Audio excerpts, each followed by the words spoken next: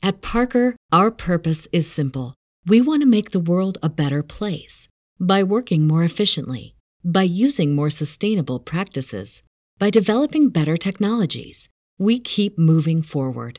With each new idea, innovation, and partnership, we're one step closer to fulfilling our purpose every single day. To find out more, visit parker.com/purpose. Parker, engineering your success. If you're a woman over 40 dealing with hot flashes, insomnia, brain fog, moodiness, or weight gain, you don't have to accept it as just another part of aging. The experts at MIDI Health know all these symptoms can be connected to the hormonal changes of menopause. And MIDI can help with safe, effective, FDA-approved solutions covered by insurance. 91% of MIDI patients get relief from symptoms within just 2 months. Book your virtual visit today at joinmidi.com. You're listening to the world's smartest podcast network. When I go to Sacramento, I will pump up Sacramento.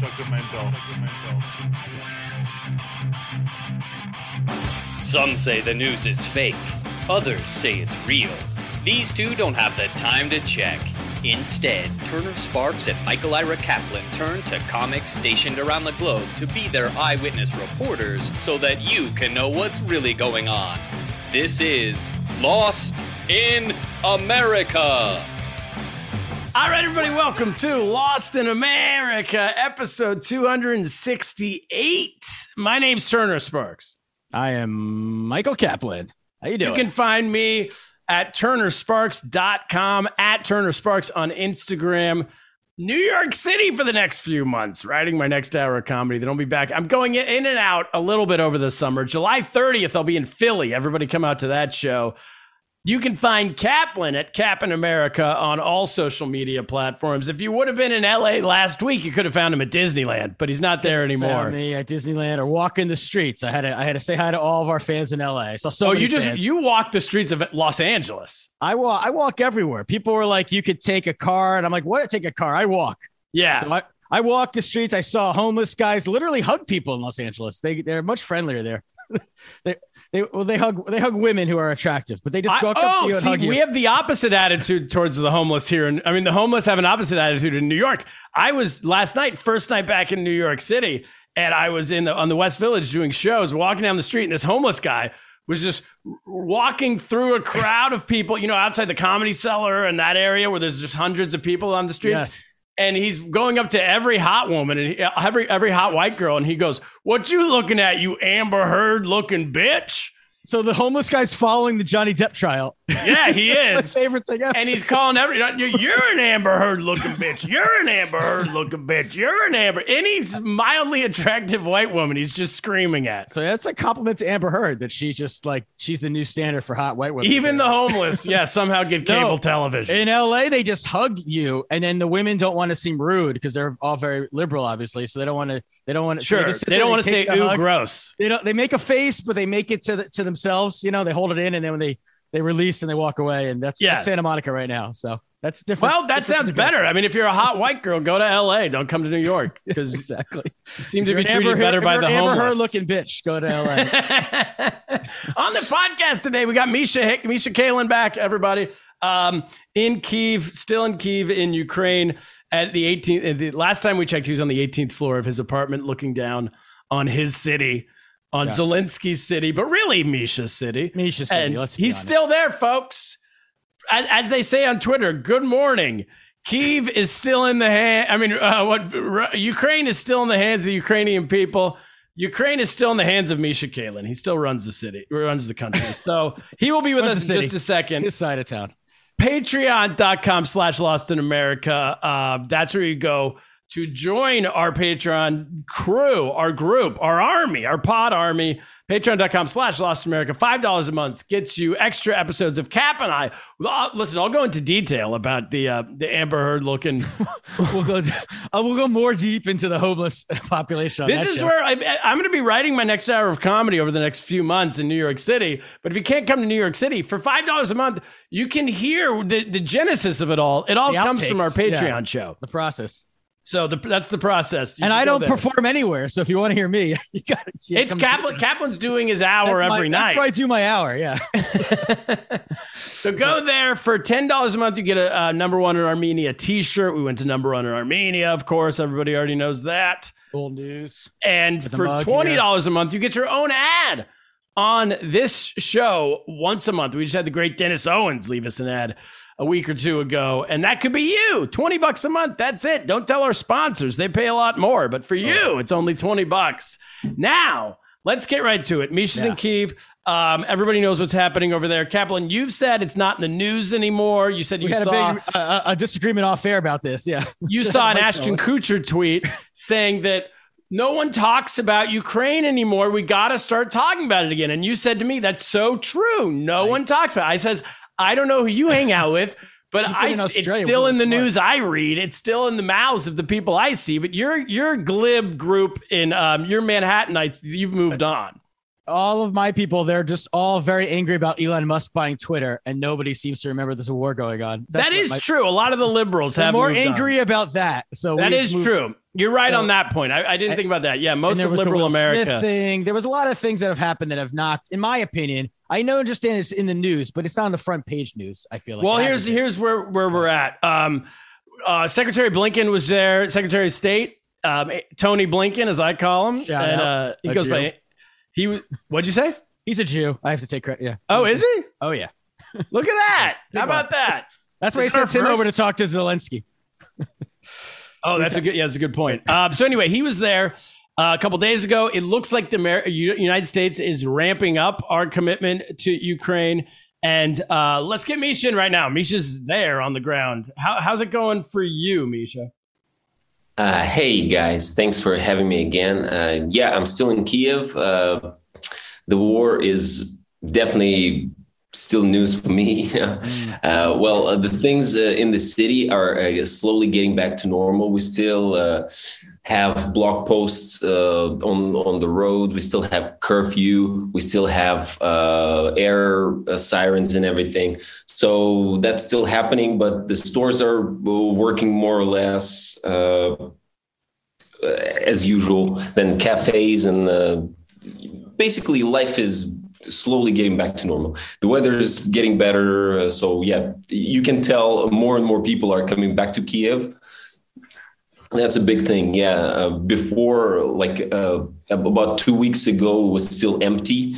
Now you still, you have traffic jams, people walking around in the streets, riding bicycles and everything. So yeah, the city seems to be going on as usual. People who had left the country come back, or people? Yeah, a lot of people are coming back. Yep. That's good to hear. When did so I know a few weeks ago, I'm trying to think exactly when it was, but Putin said the whole goal early on, the first month or so, for Russia was to take Kiev and kind of like take over the country. I assume kill Zelensky, kill all the top leaders, assume power, and then all of a sudden you're all now living in Russia. That was the initial goal. And then somewhere along the way, that didn't come to fruition. And then Putin said, oh, no, our goal the whole time was just to take the Donbass region. And now we're focused on that.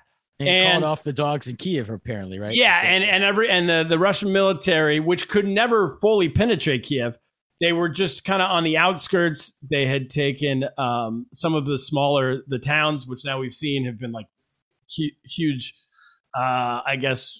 atrocities there. A ton of people were killed. But how long ago was it when they pulled off? And then how long did it take after that for people like you and people around the city to actually trust that they were not going to be coming in and for the city to kind of get back going again? Those are great questions. Yeah, you're totally right. So basically the picture is like this. Their first attempt was to take the city very suddenly, right? That was the Blitzkrieg, right? So they actually had people or like groups trying, they called them the diversion groups, right? So basically just one or two vehicles or just like a group of soldiers parachuting in certain spots. So those groups got into the city and were quickly eliminated. And then the rest of them, most of them were, they were based in the outskirts. That's where all the atrocities happened and everything, right? Basically they had to get out of there because they were spread too thin. They were attacking in Kiev and in Donbass and in other directions. And when they saw that they were, the casualties were very heavy and they weren't accomplishing any of their goals. So they had to change the strategy. But and see, it's funny because you say like Putin said as if he's the guy who's making decisions. This is the ironic part. We don't know who is making decisions on the Russian side, because on the Ukrainian side, they have Zaluzhny, which is the guy who, along with the president, is making all the military strategic decisions. And basically you have guys in Ukraine that you can point the finger and say like, these are the decision makers, right? These are like generals, maybe. Yeah, exactly. Yeah. But it's very, very foggy, right? And so you can't tell what's going on the Russian side, because as you saw, Shoigu, which is I don't know what. Yeah, let's say he's the Russian general, the top guy, but his background is not military at all. I think he was in the military, and I think he like herded a deer or something, or like reindeer or something. I'm not. He was like kidding. A shepherd. Yeah, because he's from. He's from like way in Siberia, like all those places. And so he has like a very weird role in the military. So he definitely is not capable of making any kind of strategic decisions. Well, haven't a lot of their generals died? Yeah. And that's another thing that we've kind of touched on when we talked last time. But since then, and exactly like generals are dying and their officers are dying. So basically so it's all the way down to a deer herder. Well, no, it's the line of succession in Russian military. This is why that's so great. It's like top general, KGB guy, deer herder. This is like, what if it gets all the way down to us? If like America goes to war and they're like, well, Kaplan and Turner, you got to tell us what to do. It's like listen, this is just scraping the surface. If you look into that, the Shoigu's biography, like he comes from Tiva, which is like deep in Siberia, where they have like shamans and voodoo and all that bullshit. And that's why they say like Putin take baths in reindeer blood or moose, whatever blood, right? It all comes from there because he has... this is his shaman, basically. This is his shaman. It's like Silicon Valley. This is how I remember. And Kaplan, can you turn up just like a slight bit? I remember this is how South Korea, now these years of doing this podcast is starting to pay off, because I remember this is how South Korea fell. A couple years ago, the president of South Korea got impeached. It was as a female president because they found out she was taking all of her direction and all of her orders on how to run the country. She was taking it from her fortune teller. Yeah. And then she was like, yeah, of course I am. Who else would I listen to? And they're like, oh, you're out of here. And so Putin's taking his direction from a shaman in the mountains of Siberia. Exactly. That's surprising. I thought Putin was at least not a shaman guy. Shoigu. I didn't peg him for a shaman guy. I thought he would listen to nobody but himself. Yeah, he's like an LA executive or a Silicon Valley executive now who makes big decisions about the company. Based on how can that be the case? I mean, think about it. The LA executive, where the fuck do those people come from? Like Ivy League or whatever, or maybe they're self-made. We're talking about Putin, the 5'5", KGB educated, deep sort of Soviet. We're talking like 70s, right? He's 5'5"? Yeah, he's very I love short. that. I'm taller than him. I didn't know that. Oh, wait, he's 5'5"? This makes the all whole the thing. sense. He's got short men's he's overcompensating. Yeah. For the pictures of them shirtless. It all makes sense now. Exactly. And that's the thing. Like, remember those pictures of him shirtless? He doesn't even look good, but somehow people were like, oh man, he's so sexy. And I thought, how the fuck is he sexy? Like, I look way better. And it's not even a thing, you know, like you look way better. It's, and you're like, what? You're almost 6 feet, right around that. You're taller than 5'5". Yeah, I'm 5'10", you know. Let's release some merch. Our next line of merch is Misha riding a horse shirtless. Just on a t-shirt. Let's do it. And it's called, and it says, come and get it. Come and get it. Come and get it, Putin. I guess we just changed, you know. I guess in 10 years, the body goal just kind of changed. 10 years ago, Putin was a goal, right? And now, it was like 15 years ago, you could like smoke cigarettes at halftime and play in the NBA. It was fine. Yeah. And now you got to. So when they left, so Putin pulled back. Did people then immediately be like? Because we talked to Anton Timoshenko a few weeks ago, and we talked to him right when Putin left, and he didn't trust it at all. He's like, he'll be back here in a week, but it's now been a few weeks. Well, listen, when we say come back, what do we mean? The troops will never penetrate, you know, because they don't have enough troops. Are they going to still keep hitting us with rockets and all that stuff? Of course. And that threat is never going away. So we have to be, in a sense, vigilant, you know. That's all I can say. So how did you guys win the battle in Kiev?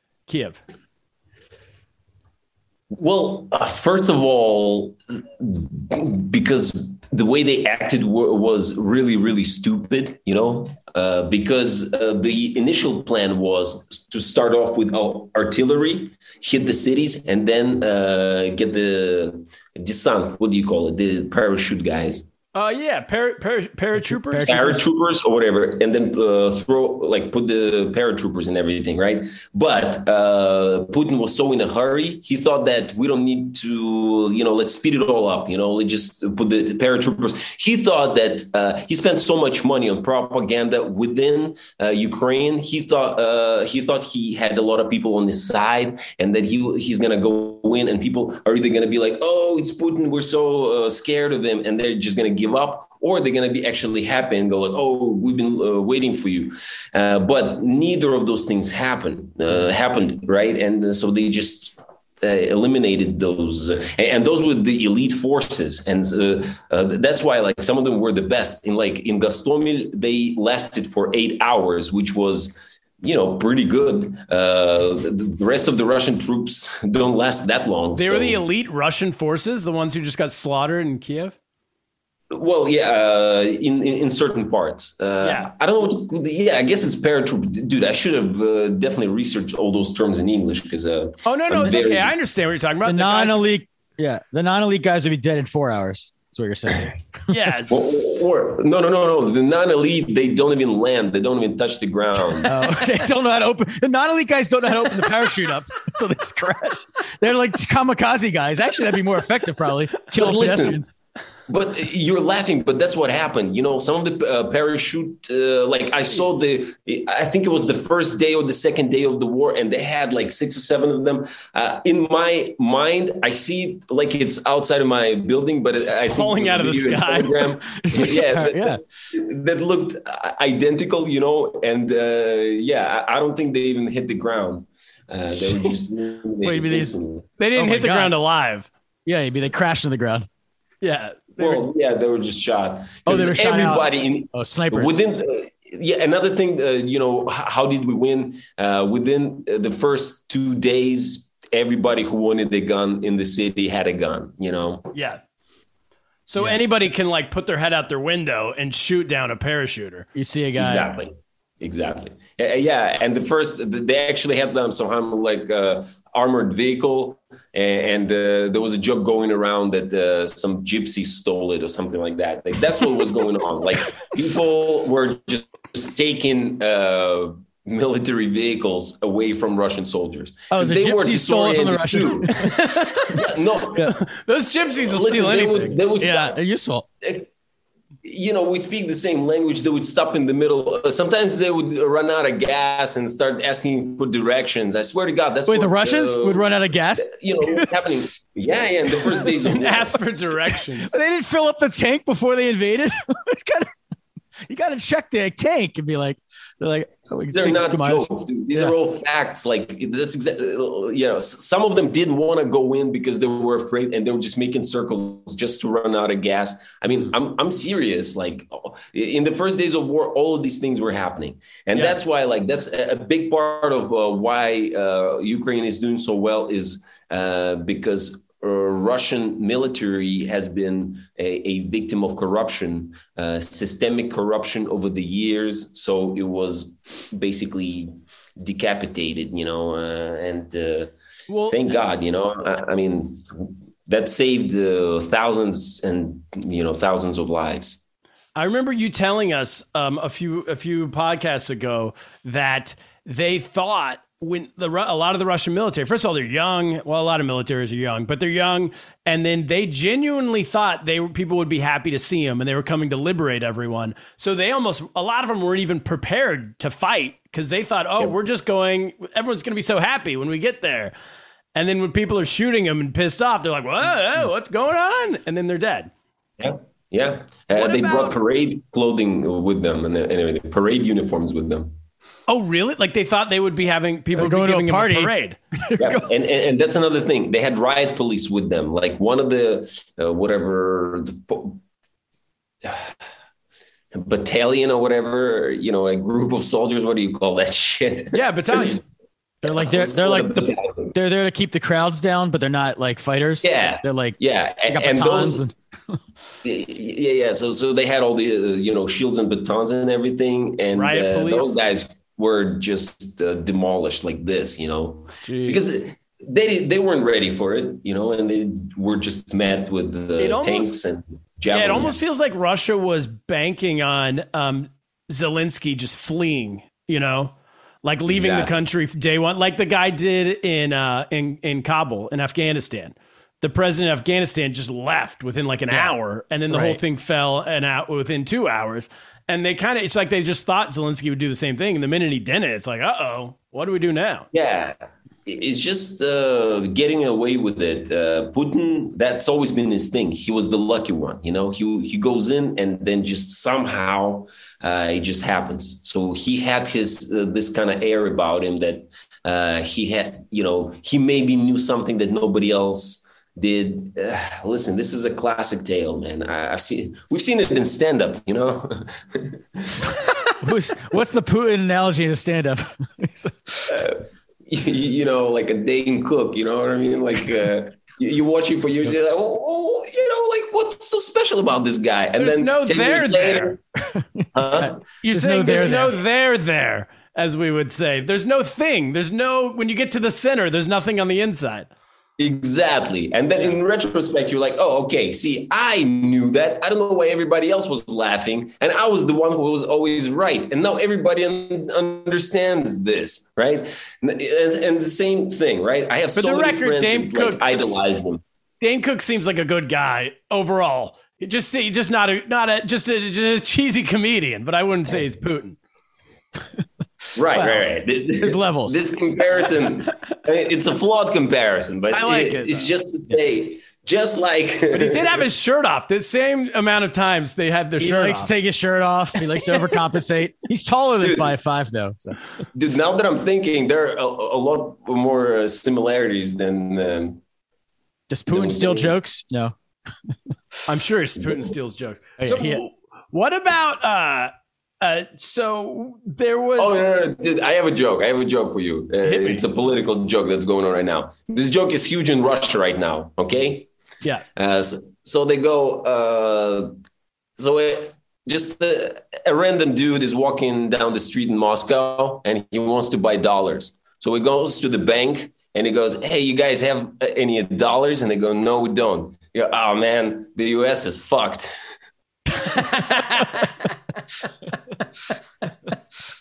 I like it. That's a good one, yeah. That's good. What about so So then things are getting back to normal. Like, are schools open or what? Or how normal? Yeah. Schools, I'm not sure actually, but I know for a fact Kaplan that wouldn't like it. Kaplan no. wants the schools open. Schools open or it's not normal. So he can send his kids to school. Get him out of the house. Dude, my son called me. My son called me and he was like, "Hey, I want to come back to Kiev because it's boring in Poland and everything." But I think he just heard that everybody graduates by default in Kiev. Like, It's like year's over. It's already. You made it to March. Do you ever have those teachers who just gave up? They're like, "Fine, everyone gets a B. I'm taking the last month of school off. Everybody gets a B." He's not doing remote learning in Poland. They don't have to set up a whole thing with.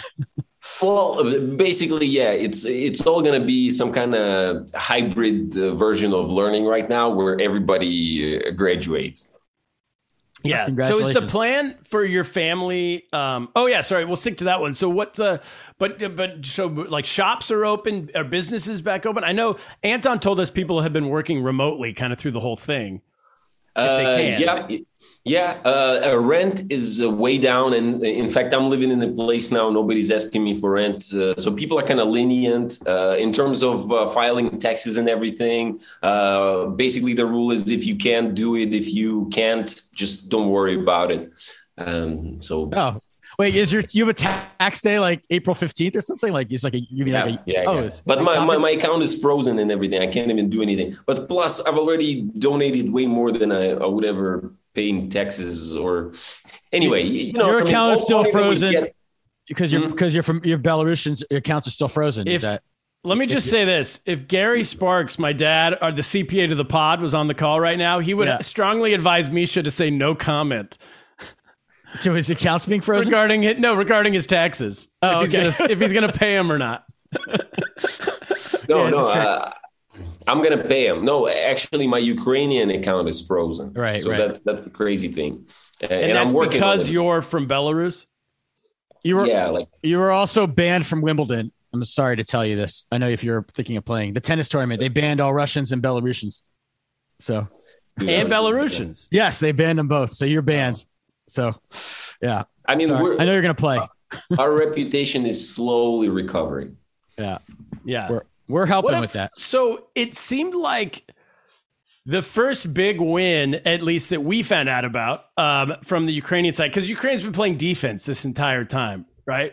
And then a couple weeks ago, that ship sunk somewhere out in the ocean. A Russian ship sunk. And Putin was like classic bully move where he's like, "Oh, you sunk my ship." And when I say Putin, I just mean Russia in general. But it's like a classic bully move like, "Oh, you attacked us? Well, now we're really coming after you. And you sunk our ship. Like, get ready now because you don't want it." But it's like, you've already been attacking us for a month and a half. Like, what are we supposed to do? How was that? Did you hear about that in the news about the sunken ship? How did they present that to people? How did the Ukrainian media present that to all of you? All right. Well, this is the way I saw this story is that, the ship was sunk and the version, first of all, Ukraine doesn't claim any of these actions, right? So they don't comment, right? They say, okay, maybe it happened. Maybe we did it. Maybe Russia did it, which is a smart move because they don't want retaliation, right? But essentially, the global version, the international version is that, Ukrainian, it was like a special operation where they distracted the radars and then hit it with two missiles called Neptune or something, and probably distracted it with a drone or something like that. Now, does Russia admit that that's what happened? No. What did they say? Somebody smoked in the wrong place or something like that. So they deny it was something that was done from the outside. They think it was an internal error. And after that happened, the only thing that Putin said, he actually said, do not bomb the part of Mariupol. Have you heard about that? The Azovstal, which is a huge, huge industrial place. In Russia or in Ukraine? In Ukraine. Oh, Mariupol. Yeah. That's one of the cities that the attacks are going on.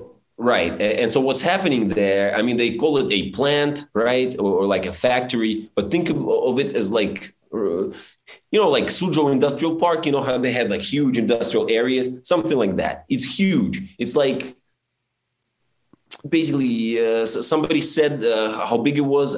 I don't remember. Like exactly, a gigantic business park. Yeah. So basically, if they wanted to surround it or make it airtight, which is what Putin ordered, if they were to do that, they would have to use pretty much all of their troops. So it's okay. impossible. So size-wise, just because you and I know what we're talking about, but it's Suzhou Industrial Park. But size-wise, it's like, I think the size of like Disney World, including all of the areas, or maybe like not Disneyland. Disney World. No, way bigger. Yeah. Or the city of San Francisco, roughly, like not Oakland and all that, but like the city itself. It's a pretty big area. Right. Well, at any rate, it's huge, right? And so Putin said, do not bomb it or something, because he basically knows it doesn't make any sense, because most people are underground and they have a special underground system. So there's no way they're getting them. Like I've heard some military experts, he said, essentially just by bombing them, you cannot get them. You can easily use chemical weapons to get them out. That would be easy, but so these are Mariupol is a city in the south of Ukraine, and it has been in our news as this last group of Russia's been trying to take it over for like the entire war, and there's this last group of special forces or Ukrainian military, who are still holding out there and say they'll fight to the death. And they're in a factory, but they're hiding out underground in this factory with a bunch of children and families and bystanders. And Russia's just been focused for a month to try to get this last group of people. So you're saying now Russia's pulled off of that and they say they're just going to let those, forget about them and move on? No, they said they were going to. In fact, after that, the ship thing, when that happened, right? Putin said, do not do it. Focus on Donbass. Right. But right after he said that, they started bombing it even heavier. This is why I hate Russia, honestly, because they do it every fucking time. They say and they blatantly. This is the kind of person, these people in your life that just stare in your fucking face and lie to your face. And you're like, I know that you're lying, and they don't care. And that's Russia in a nutshell, dude. They do it over and over again. It's like you cannot Carlos Mencia. Not Dan Cook. That man tells you the truth to your face. Honestly, now that I'm thinking, he's even worse. I can't even think of a bad comedian like that, Who will steal jokes and then tell you to your face he's not stealing your joke. There's a couple in Shanghai. Well, there was one in Shanghai I can think of, but we'll move on. Starts with a B. Anyway. So they're saying they're not going to bomb, and then they bomb. What? Okay. So that wasn't then. Did Ukrainian people, when the ship sunk, the Russian ship, was that seen as a win amongst the Ukraine, like just the average person, or did the Ukrainian people also say like, well, we didn't have anything to do with that? Oh, no. Ukrainian people, they essentially. They're determined to win, and they're counting Russian losses like I'm counting YouTube views on my videos, That's what I mean. So they must have been pretty happy about that. Yeah. But it doesn't, essentially just the more the merrier, a ship, great, I mean, we get really super happy when we hit a plane. Every plane is like a party because those planes drop. Basically, the better our air defense is, the happier we are. And that's why, last time we talked, we weren't expecting all the serious weapons coming in, but now we're getting, more like heavier defense weapons and everything, not just like javelins and drones and stuff. Yeah, like now we're getting anti-aircraft and like artillery and stuff. And so I think things are turning around already. Like Donbass, Russia is not reaching any of their tactical goals, and they're just losing people and losing the machinery. Wait, so we know that Russia's given up on, for the time being, on Kiev, but you're saying they're focusing everything on Donbass, which is in the southeast of the country, along the border with Russia. It's the region that Russia has said they've owned for a long time because there's a lot of ethnically Russian people or whatever it might be, Russian-speaking people who live there. But you're saying they're even losing that now. Yeah, I mean, they're barely moving in that direction. Heavy casualties. I mean, don't get me wrong. It's from what I understand, there's heavy fire and there's some successes, but of course, Ukrainian forces are doing their job and. Yeah, I want to get into more of that. I want to find out what's next and also how your family's doing. But before that, Kaplan, we got to take a break and talk about the World's Smartest Podcast Network, which we are part of. It's us, Lost in America. It is the Political Orphanage with Andrew Heaton, Professor Andrew Heaton. It is Dr. Andrea Jones-Roy and the Majoring in Everything podcast. It's all of us. Go to World's Smartest Podcast Network.com to find out about all their shows. Subscribe to all their shows on whatever podcast platform you use. And now, Kaplan, a word from our local sponsor. All right, we're back. Thank you, sponsors. Thank you very much. Okay, so Misha, how has life been for you over the last few weeks? We have had a lot of people asking when you're going to come back on. Everybody's wanting an update. Every time there's some surge, there hasn't been in a few weeks, but some surge or bombing in Kiev, everyone then checks in with us and asks if you're okay, and we tell them you are. But how's it been just day to day for you? I mean, honestly, I'm enjoying life, enjoying life. The classic Misha answer. Yeah, but your senses are heightened, dude. Like everything that happens has more significance. Misha was built for war. Yeah, he's like those people who enjoyed the early lockdown. You're like this. He's like the end of Deer Hunter. He's still in Nam. He's got Russian roulette. Yeah. But listen, I take it seriously, and honestly, like if before I was just telling my son, you gotta learn English and everything. Now, in all seriousness, I'm gonna be able to this is my plan, or a short-term plan. Me, my son, and everybody I know are all gonna be proficient in guns and all of that shit. I'm not joking. This is. Do you have a gun? Did you get one since we last spoke?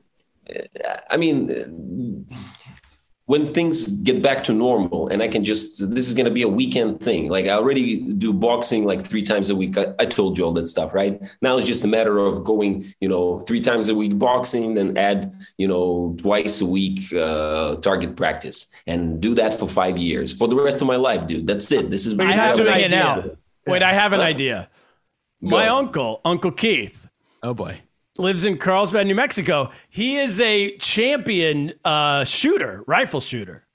Well, no, not rifle. What are I guess shotgun, probably.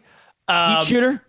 What's that? Skeet shooter? No. Skeet. Yeah, he shoots skeet. Yeah, they shoot him they shoot the little clay pigeon thing in the air. He shoots it out of the sky. Duck hunt. He regularly gets 99, 98 out of 100 in these competitions.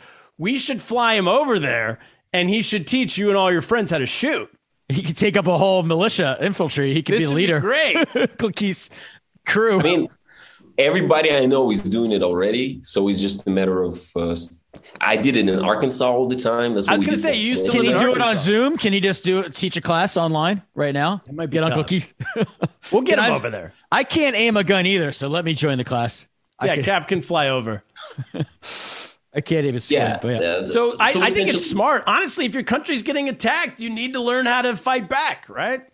Yeah. I mean, we're just going to have to learn from Israel. It's happening in Israel.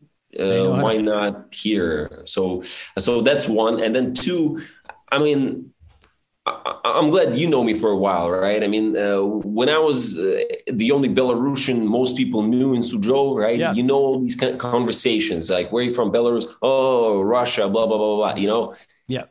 Not anymore. You know what I'm saying? Like 10 years ago, maybe those conversations were still happening. 10 years from now, probably won't happen again, you know, and it's going to be very different. Right. And so essentially, we're going back to there was such a thing as Kiev and Rus, right? So there was a country called Rus, right? Where the Rus from Russia comes from. That's not theirs. They stole it just like everything else, you know. That came from Kiev, and it's a country that's twice as old as Moscovia, you know. And now we finally kind of have this historical poetic justice in a way, you know. We're going back to the roots, and now Moscovia remains Moscovia. You know, they have no rights for this initial kingdom of Kiev and Rus, you know, that is based on the idea of freedom. And that's what we're building now, a new version of it, where everything is built on the idea of personal freedom.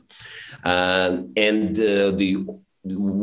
horde, the Moscovia and all that, that's, you know, it seems like it's really backfired on Putin then, because like he wanted to create a greater Russia, but he's got people who maybe didn't care as much. Yeah, if you're Ukrainian before, if someone thought you were Russian, you were okay with it.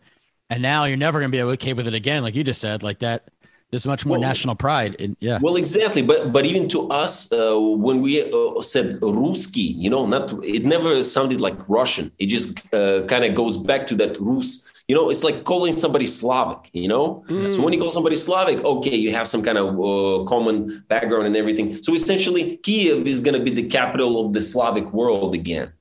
And Russia no longer has the right to claim that world, you know? Well, especially now that Putin's played his cards and everyone can now see his military's a joke. I mean, frankly, like if he can't take Ukraine, what's he going to do? Why are we scared of him? Why would the U.S. be scared of him? You know, I mean, I get that he has a nuke, but will it even go 10 feet, or will it just explode in his own backyard? And then still don't want to fly it out for the record. But I don't know. Why are we all running around scared of Putin? Yeah, and you know what else I learned from one of the political basically one of the endless podcasts that I listen to on the subject. But one of the cool things that the guy said, you know, all the satellites are watching all the spots where they think or where they know the nuclear weapons are. So once they have any movement there, they're just going to strike that spot right there. And it's just going to be some, you know, like a small explosion, and it's going to do some damage to Russia, but it's definitely not going to be as big of an impact globally. Sure. So, you know, that's another. I mean, I saw a satellite shot the other day. So Google Maps now has, and everyone can do this at home, they've increased their the depth granularity. Yeah, that you can see into places, and with the increased level, you can now go deep into. You can look like right onto the Russian airfields, and half of them are half the planes are made out of styrofoam. And they're just there because in the previous like satellite images, you couldn't tell. But now that you can see their styrofoam, and some of them are blown up. They're like literally like a bounce house, like the same material. It's like a blow up airplane. Kaplan, I know you got to leave in a couple minutes. Do you have a couple questions? I've been hogging this thing before you go. I didn't mean to cut you out. I have a few minutes. I can stay for like 10 minutes. So okay. I'll run out of here. Yeah. So no, that's all right. No, that's it. Wait, you were saying, so you're saying they have they don't even have, like their Air Force is smaller than we think. Half the planes, like the styrofoam is broken apart. And so you can see like a styrofoam wing, like laying on the ground next to a plane that just doesn't have a wing, which is clearly also. They could be intentional, you know, because that's what, as far as I know, Ukraine did that too, because on the first few minutes of the war, lots of places were hit in Ukraine, and a lot of them were just kind of like fake places, you know, so they were. So they didn't really do any damage. So there's a lot of things that go in there, right? And it's like a huge intelligence war, right? Because that's what you want, to think that this is your air field, right? So it gets hit, but most of those airplanes are fake. So that could be it, just to give them some benefit of the doubt, right? But having said that, by the videos that we see here, most of their machinery is in bad shape. It's old. It's 2 generations behind of what Ukraine is getting now, or what NATO's using. So now that the U.S. has come and Blinken was there, and it seems like the U.S. is now heavily committed to this war, and the U.S. government has now said that, I believe it was in the papers today, I don't know if it was Biden or Blinken, but one of them said that Ukraine will last longer than Putin, which is a clear quote saying that Putin might be out of power sometime soon. And we're getting more golden. People are supporting them with weapons more but I feel like other countries are coming forward with more and more weapons for Ukraine. So what is the goal now? I mean, the previous goal was just to defend the country and keep Russia out. Is now it regime change? Is it now like, hey, we not only want to defend our country, but we want to get rid of Putin? Yeah, absolutely. Because there's no other way. If we freeze, the worst thing that can happen right now is some half-assed peace treaty. Yeah, that would be the worst for Belarus, for Ukraine, and for the evolved Russia, for the normal Russia, if there is such a thing. I don't know. What needs to happen is basically the 90s all over again, the fall of the Soviet Union. But this time, the big thing. Yeah, but this time we need to repent of the evils of the regime like Germany did at the end of the war, right? Mm-hmm. See, Soviet Union never did that. The Soviets judged Germany, and they were in Nuremberg. They were saying, okay, this guy is guilty, but who was judging them? The same executioners, right? The execution of one flavor were judging the executioners of another flavor, which should not happen, right? And that's what needs to happen this time, so we avoid similar things in the future, right? They need to absolve themselves of this filth that is the Putinist regime that's going to go down in history just as fascist or whatever. It's just going to be one of those Stalinist, Putinist. Yeah, it already sounds, like Stalinist, Putinist, fascist. It sounds just like, boom, that's it. It already sounds good. It sounds good. Putinist. Yeah. I like that. You made up a word. Putinist. We talked about this earlier about how one of our podcasts about how Russia fights better in the snow. They were going to start this war in the winter. We heard, but now we're getting into April. What's the weather? Because I was just reading that someone said the Russians can't fight in the rain. Apparently, the Russian troops are really bad in the rain. So as it gets warmer, do we think like Russia will just put a pause, or are they just gonna? Is that just a big advantage? Or what's the weather like right now in Ukraine? It's finally getting warm, and you're totally right. But basically, it's a myth that they could ever fight better in the snow. But that home field advantage was nothing. Yeah. Well, now there is no advantage. And even when they started end of February, that was it was bad time then. When they say in the snow, so basically you have to do it in January when you have a couple of months of solid winter, not at the end of winter, right? Yeah, I think the Olympics screwed up his timing, but. Well, many things screwed up the timing. That's China made him wait, right? China made him wait, and Putin, he should have gone with his instincts. Got to fight dirty. Got to fight cold. So, if the goal is to regime change, then can Ukraine do that on their own, or does it need U.S. like is now the U.S. You know what I mean? Do we need? Putin needs to die, doesn't he? That's what first it has to military defeat has to happen first. Yeah. But then we don't know what's going to happen. Which way exactly it's going to go? Is it going to be a hit from the inside, or we might have to wait for a few years for the Russian population to, rise up. To decline, sort of kind of how it happened in the Soviet Union, right? It took a while for the shelves in the stores to just become perpetually empty on any given day. Not just a couple of crises or whatever, like, we have to. But with all these sanctions, I mean, it could happen sooner rather than later. Right. A few months from now, for starters, it's going to get bad. I mean, right. How's your family doing, Misha? They're in Poland, we should say, for people who haven't listened before. They left kind of right as this war started and got to Poland. You decided to stay in Ukraine. Yeah, they left way before, actually. Oh, okay. Yeah, they left before they thought, before the 15th, which was the first estimated date. Have they been staying in the same place the whole time in Poland? Are they able to stay? No, they moved around. I'm just not familiar with Poland that much, but they finally settled in a place in Wrocław, Poland, and now they're temporarily. But as I said before, their final goal was always going to be Germany. So that was actually part of their natural. Okay. So they're kind of on the way to Germany. Exactly. Yeah. So, but you envision staying.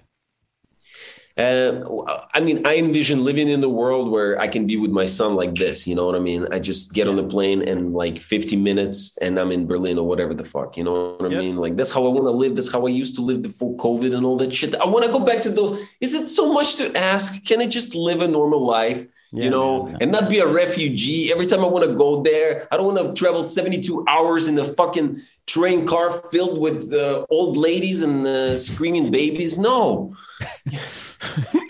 Screaming babies. What's wrong with you?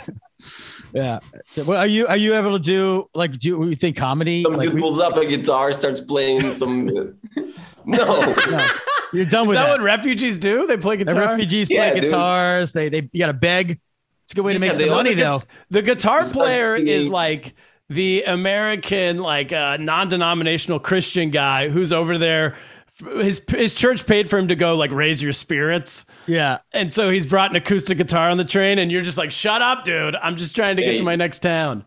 But even worse, though, Hillsong is huge here, so they start lots of like religious songs and everything, like Hillsong songs, and lots of like these like traditional Ukrainian songs. I mean, I love Ukraine, but please spare me, Yeah, the war's enough. I mean, I am the dude with guitar. That's why, I hate other dudes with guitars. Yeah.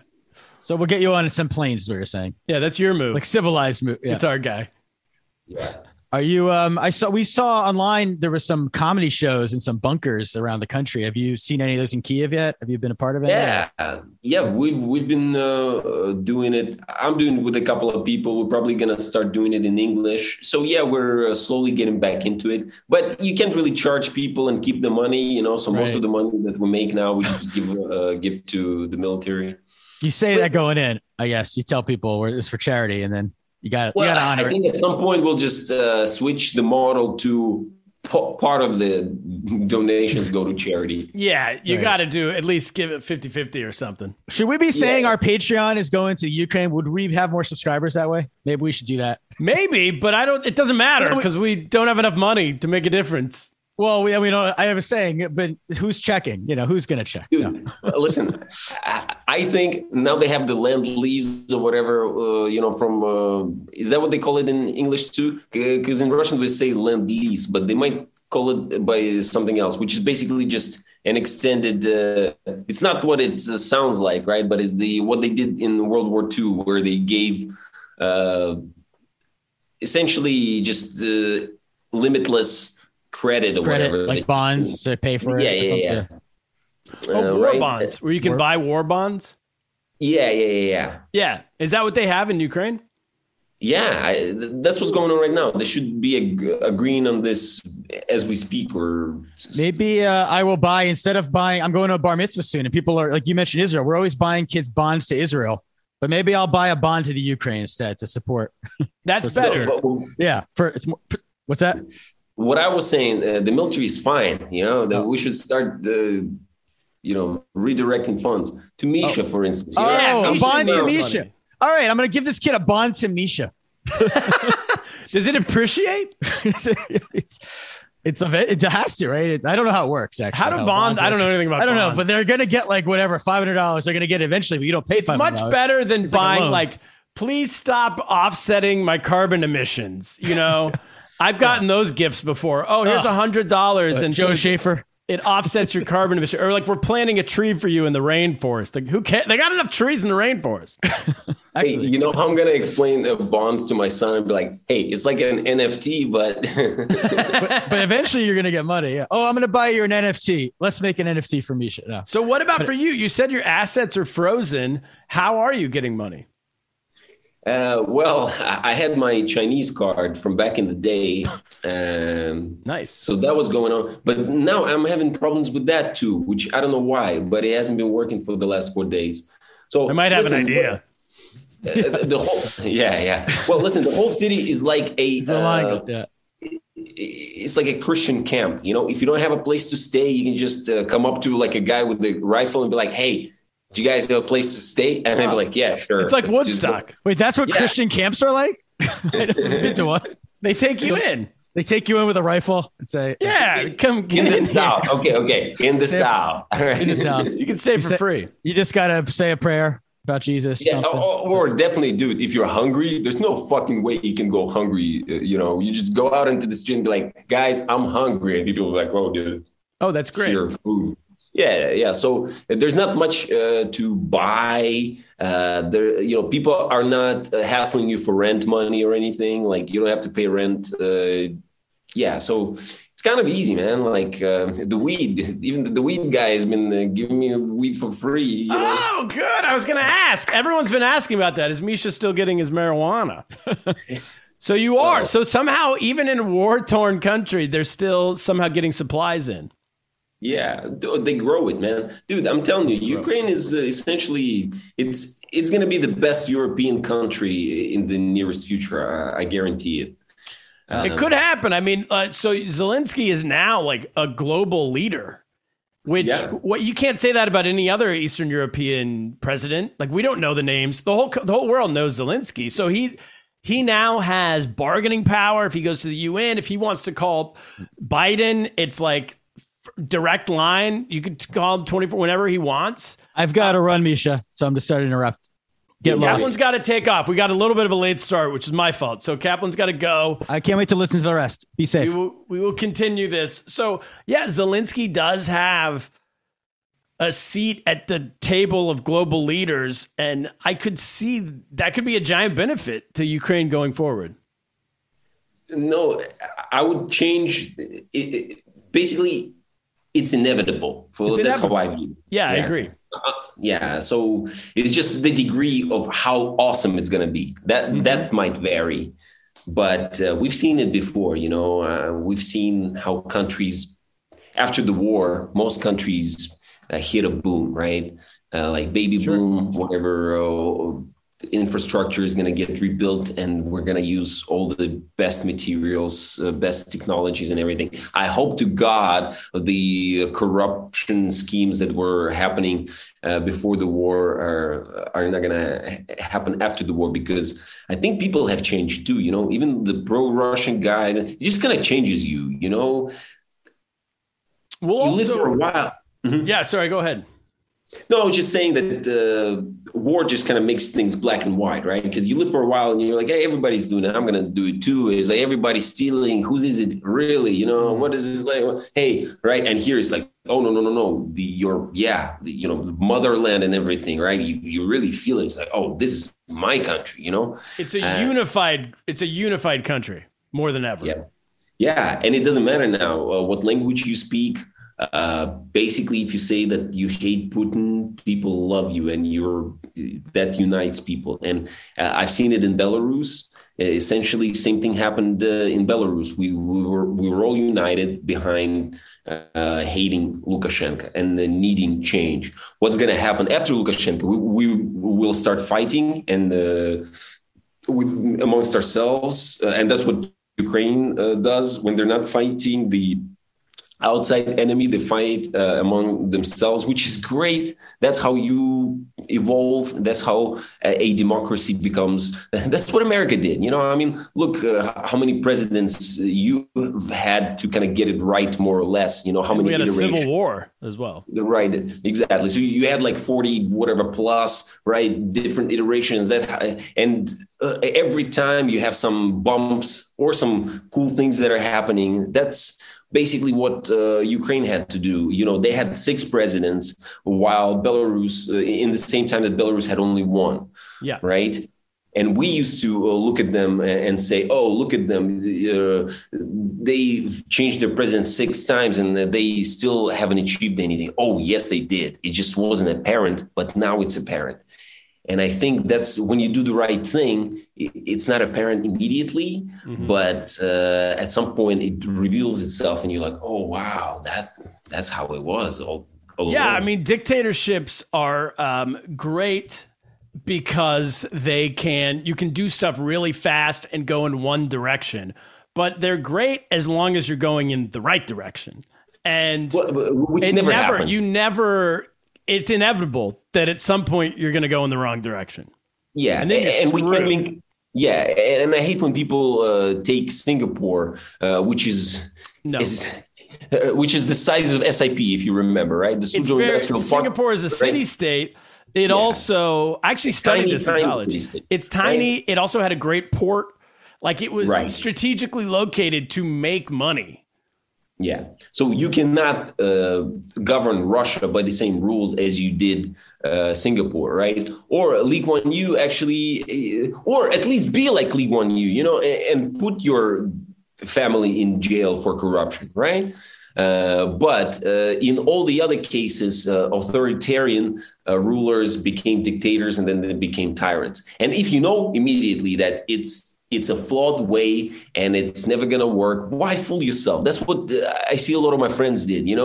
They lived for 10 years and they go like, oh, yeah, he's a tyrant, but hey, we've been living with him for 10 years. And they start justifying it like, well, I guess we need a ruler. Like, I guess the Russian people are just a special nation. We need a czar. And what these tyrants do a lot of times is they pump in negative news stories from other countries that are democratic. So they go, see, if you were in New York, you'd be getting shot right now. Everybody's dying. Everyone's getting shot. You see, that's what a democracy does. You all die. So good thing we don't have one. Yeah, and that's one. The other one, they paid off all the politicians, right? Look at Schroeder, right? Gerhard Schroeder. Look at Marie Le Pen. I mean, so wait, what do you mean? How Le Pen is connected to? What do you mean pay it off? Putin. She accepted money from him. Oh, I didn't follow that. So Marie Le Pen just lost in France. She was running for president of France. She lost, but so she was being supported by Putin. Yeah, but so she was closely tied with him, after the 2014 invasion. But of course, she tried to sever all the ties, with this as of February of this year, right? But prior to that, she was pretty much tied to Putin, much like Trump was, in this sort of like, oh, I like Vladimir Putin and everything. Like he seemed to be quite fond of him too, right? Yeah, they were buddies. And that probably because he got paid off by Putin as well, right? In one way or another. And that's basically what Putin or helped, even if it wasn't money. Yeah. I mean, it's clear that the Putin troll farm was supporting Trump. Whether Trump had anything to do with it or not, we don't know. But just sticking to the facts, for sure they were supporting him. Yeah, exactly. It doesn't have to be money. He likes anyone who likes him. Yeah, it could be other ways. But, that's the thing. A lot of world elites were kind of using Putin, and he was generous because it wasn't his money. He treats the country's money as his own pocket, so he just throws billions around and he doesn't care. Like the FSB, the KGB guys, when they get even they're like sort of not even a general, but just like a mid-level guy, they seem to have just in their apartments just like billions of dollars, or like billions of rubles. And you're like, whoa, that's crazy. Where do they get these kind of numbers? But that's what happens. Did anything come out of this U.S. Secretary of State visit, which happened a couple days ago as we record this, that you guys have heard about over there that maybe we don't know? I mean, you wouldn't know what we know and we don't know, but all we know is they met and they supposedly said they were there to celebrate Easter, but clearly they were there to give formal support. Yeah, I think the conclusion is essentially that the goal is not for Ukraine not to lose, but for Ukraine to win. And so Russia has to be defeated. Yeah, I think that's, and to achieve that goal, Ukraine is going to get everything. Yep.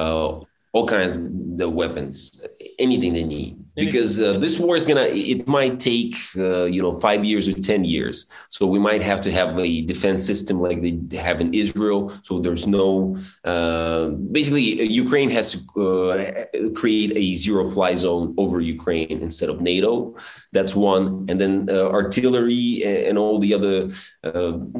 Basically, we cannot have another situation.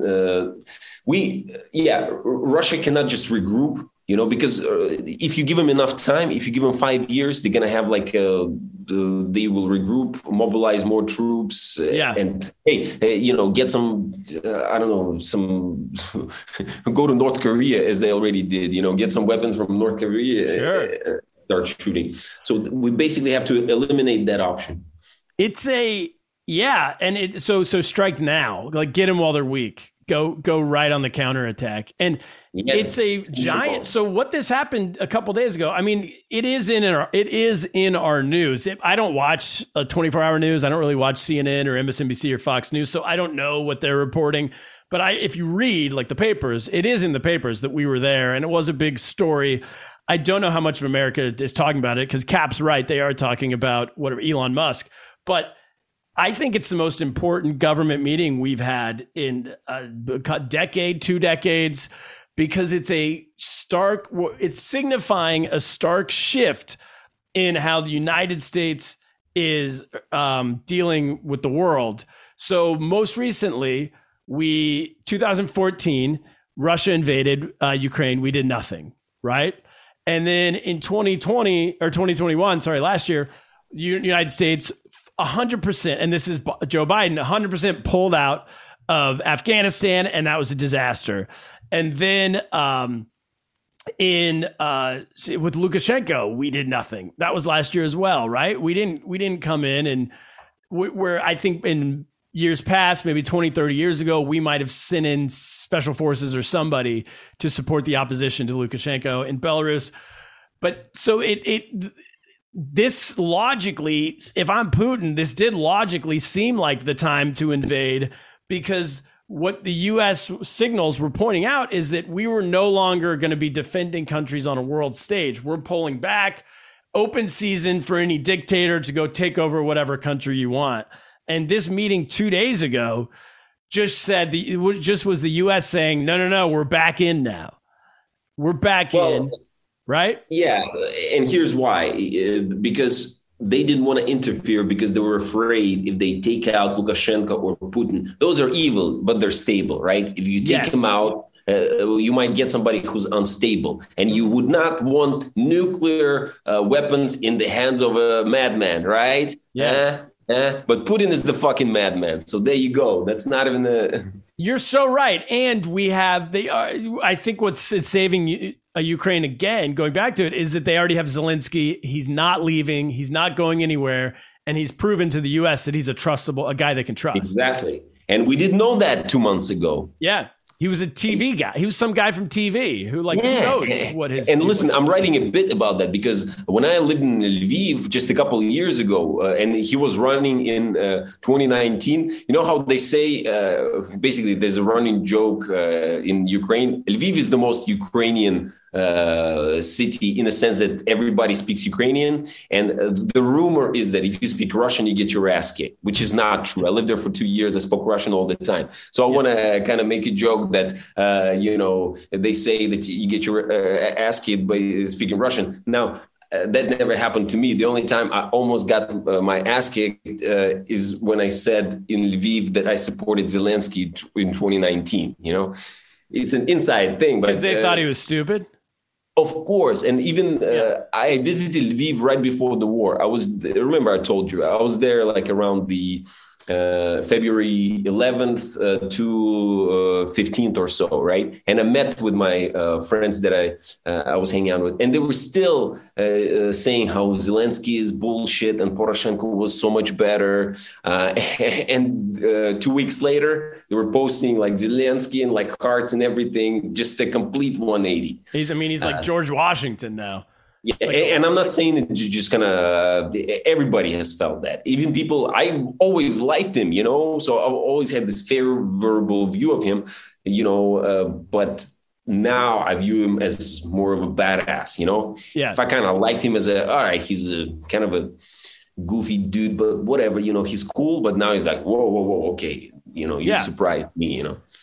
So great. Well, I think that's it. What about, so this is the last question. I don't mean to end on a bummer, but so Bucha, the world saw a few weeks ago when Russia pulled out that there was just like mass casualties, mass graves.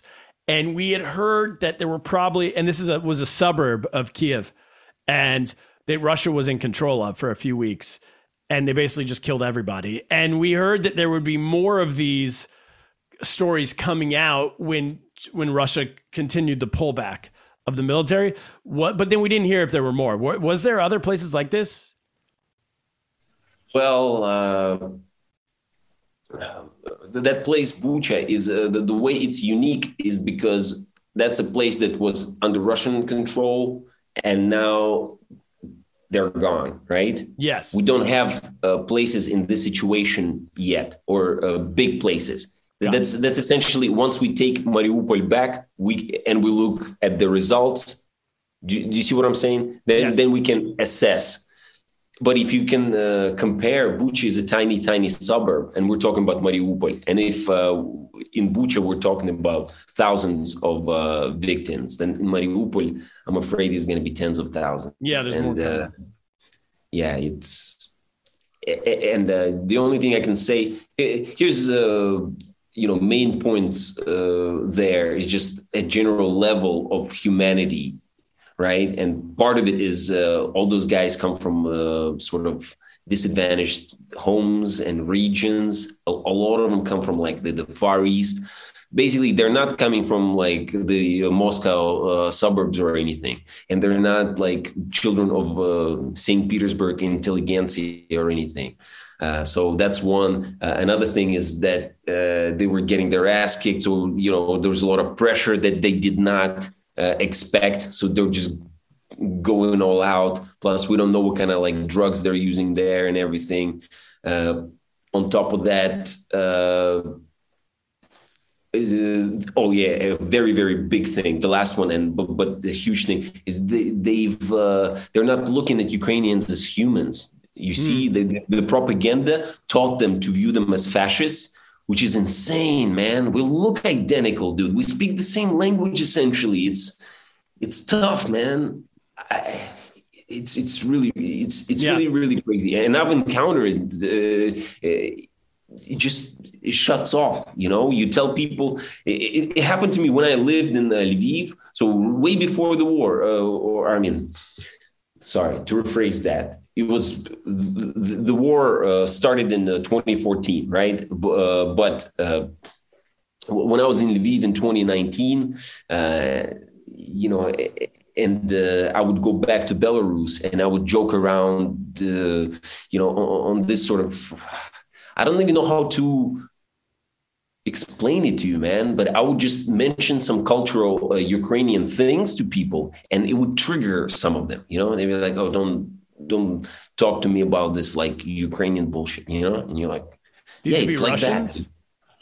That. Even Belarusians have this. It's this condescension on. It's because over the last 8 years, all they heard from the telly, from the media, right, is that they're fascists, they sacrifice babies, they eat children, like that kind of stuff. Essentially everything that German propaganda used, but only way better. They are using all the algorithms and, they have social media at their disposal, Facebook and everything. Crazy. Yeah.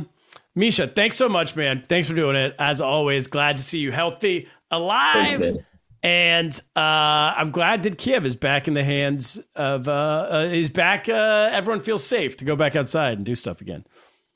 Thank you, Turner. Yes, we'll talk to you soon, man. That is it for the show. Kaplan's not here, so I got to say, get lost, everybody. We'll see you next time. Thanks, Misha.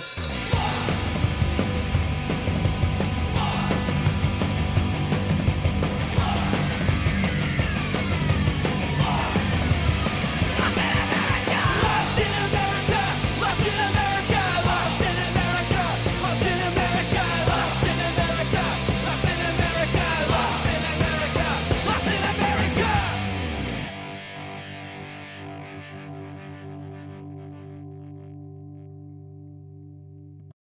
Parker, our purpose is simple. We want to make the world a better place by working more efficiently, by using more sustainable practices, by developing better technologies. We keep moving forward. With each new idea, innovation, and partnership, we're one step closer to fulfilling our purpose every single day. To find out more, visit parker.com/purpose. Parker, engineering your success.